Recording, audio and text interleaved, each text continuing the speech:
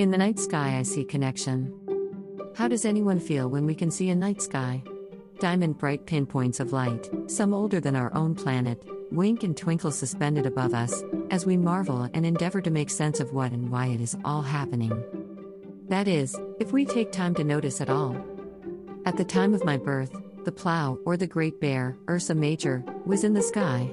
Little Bear following on, Ursa Minor, has since become an inspiration to me for a story of how a mother and cub became constellations.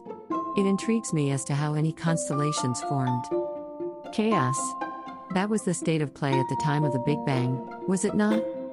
It is said the Greeks first looked at the sky and tracked the wandering lights, calling them planets they may have in the Western Hemisphere. It is, however, just as possible that the Mayans were tracking those stars too, even earlier in time.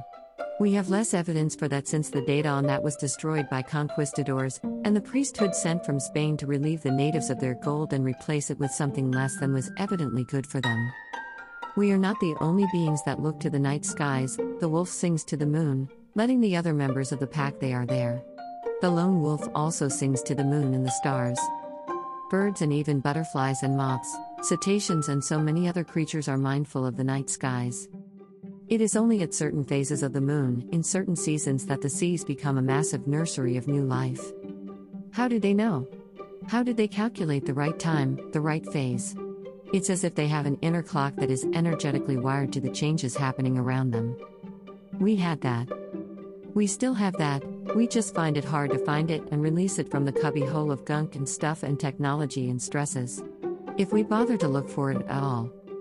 Even though its muffled chimes ring on, under it all. We don't look up. We don't see anything beyond a rectangle of technology, that is our world now.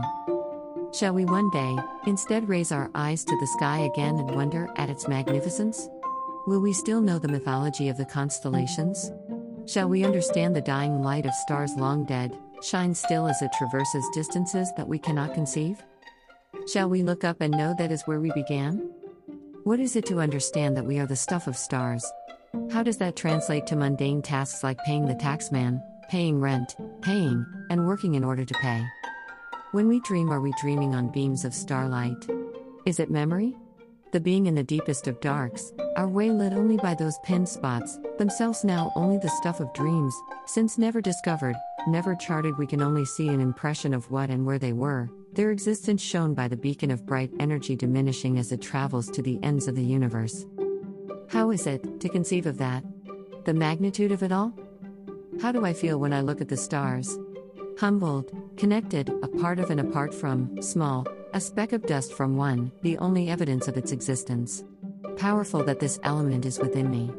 Consciously aware of the knowledge that I am, here, now, a being who is all of this and more. Purposeful and joyful and sad all at once. I seek the moon, I seek the plow, I breathe in the night air, I open my throat and I howl. I celebrate the night sky, I celebrate being. I call upon any with the eyes to see and the ears to hear and the heart to love and the will to walk forward. Such a feeling is that. Singing the song of the soul.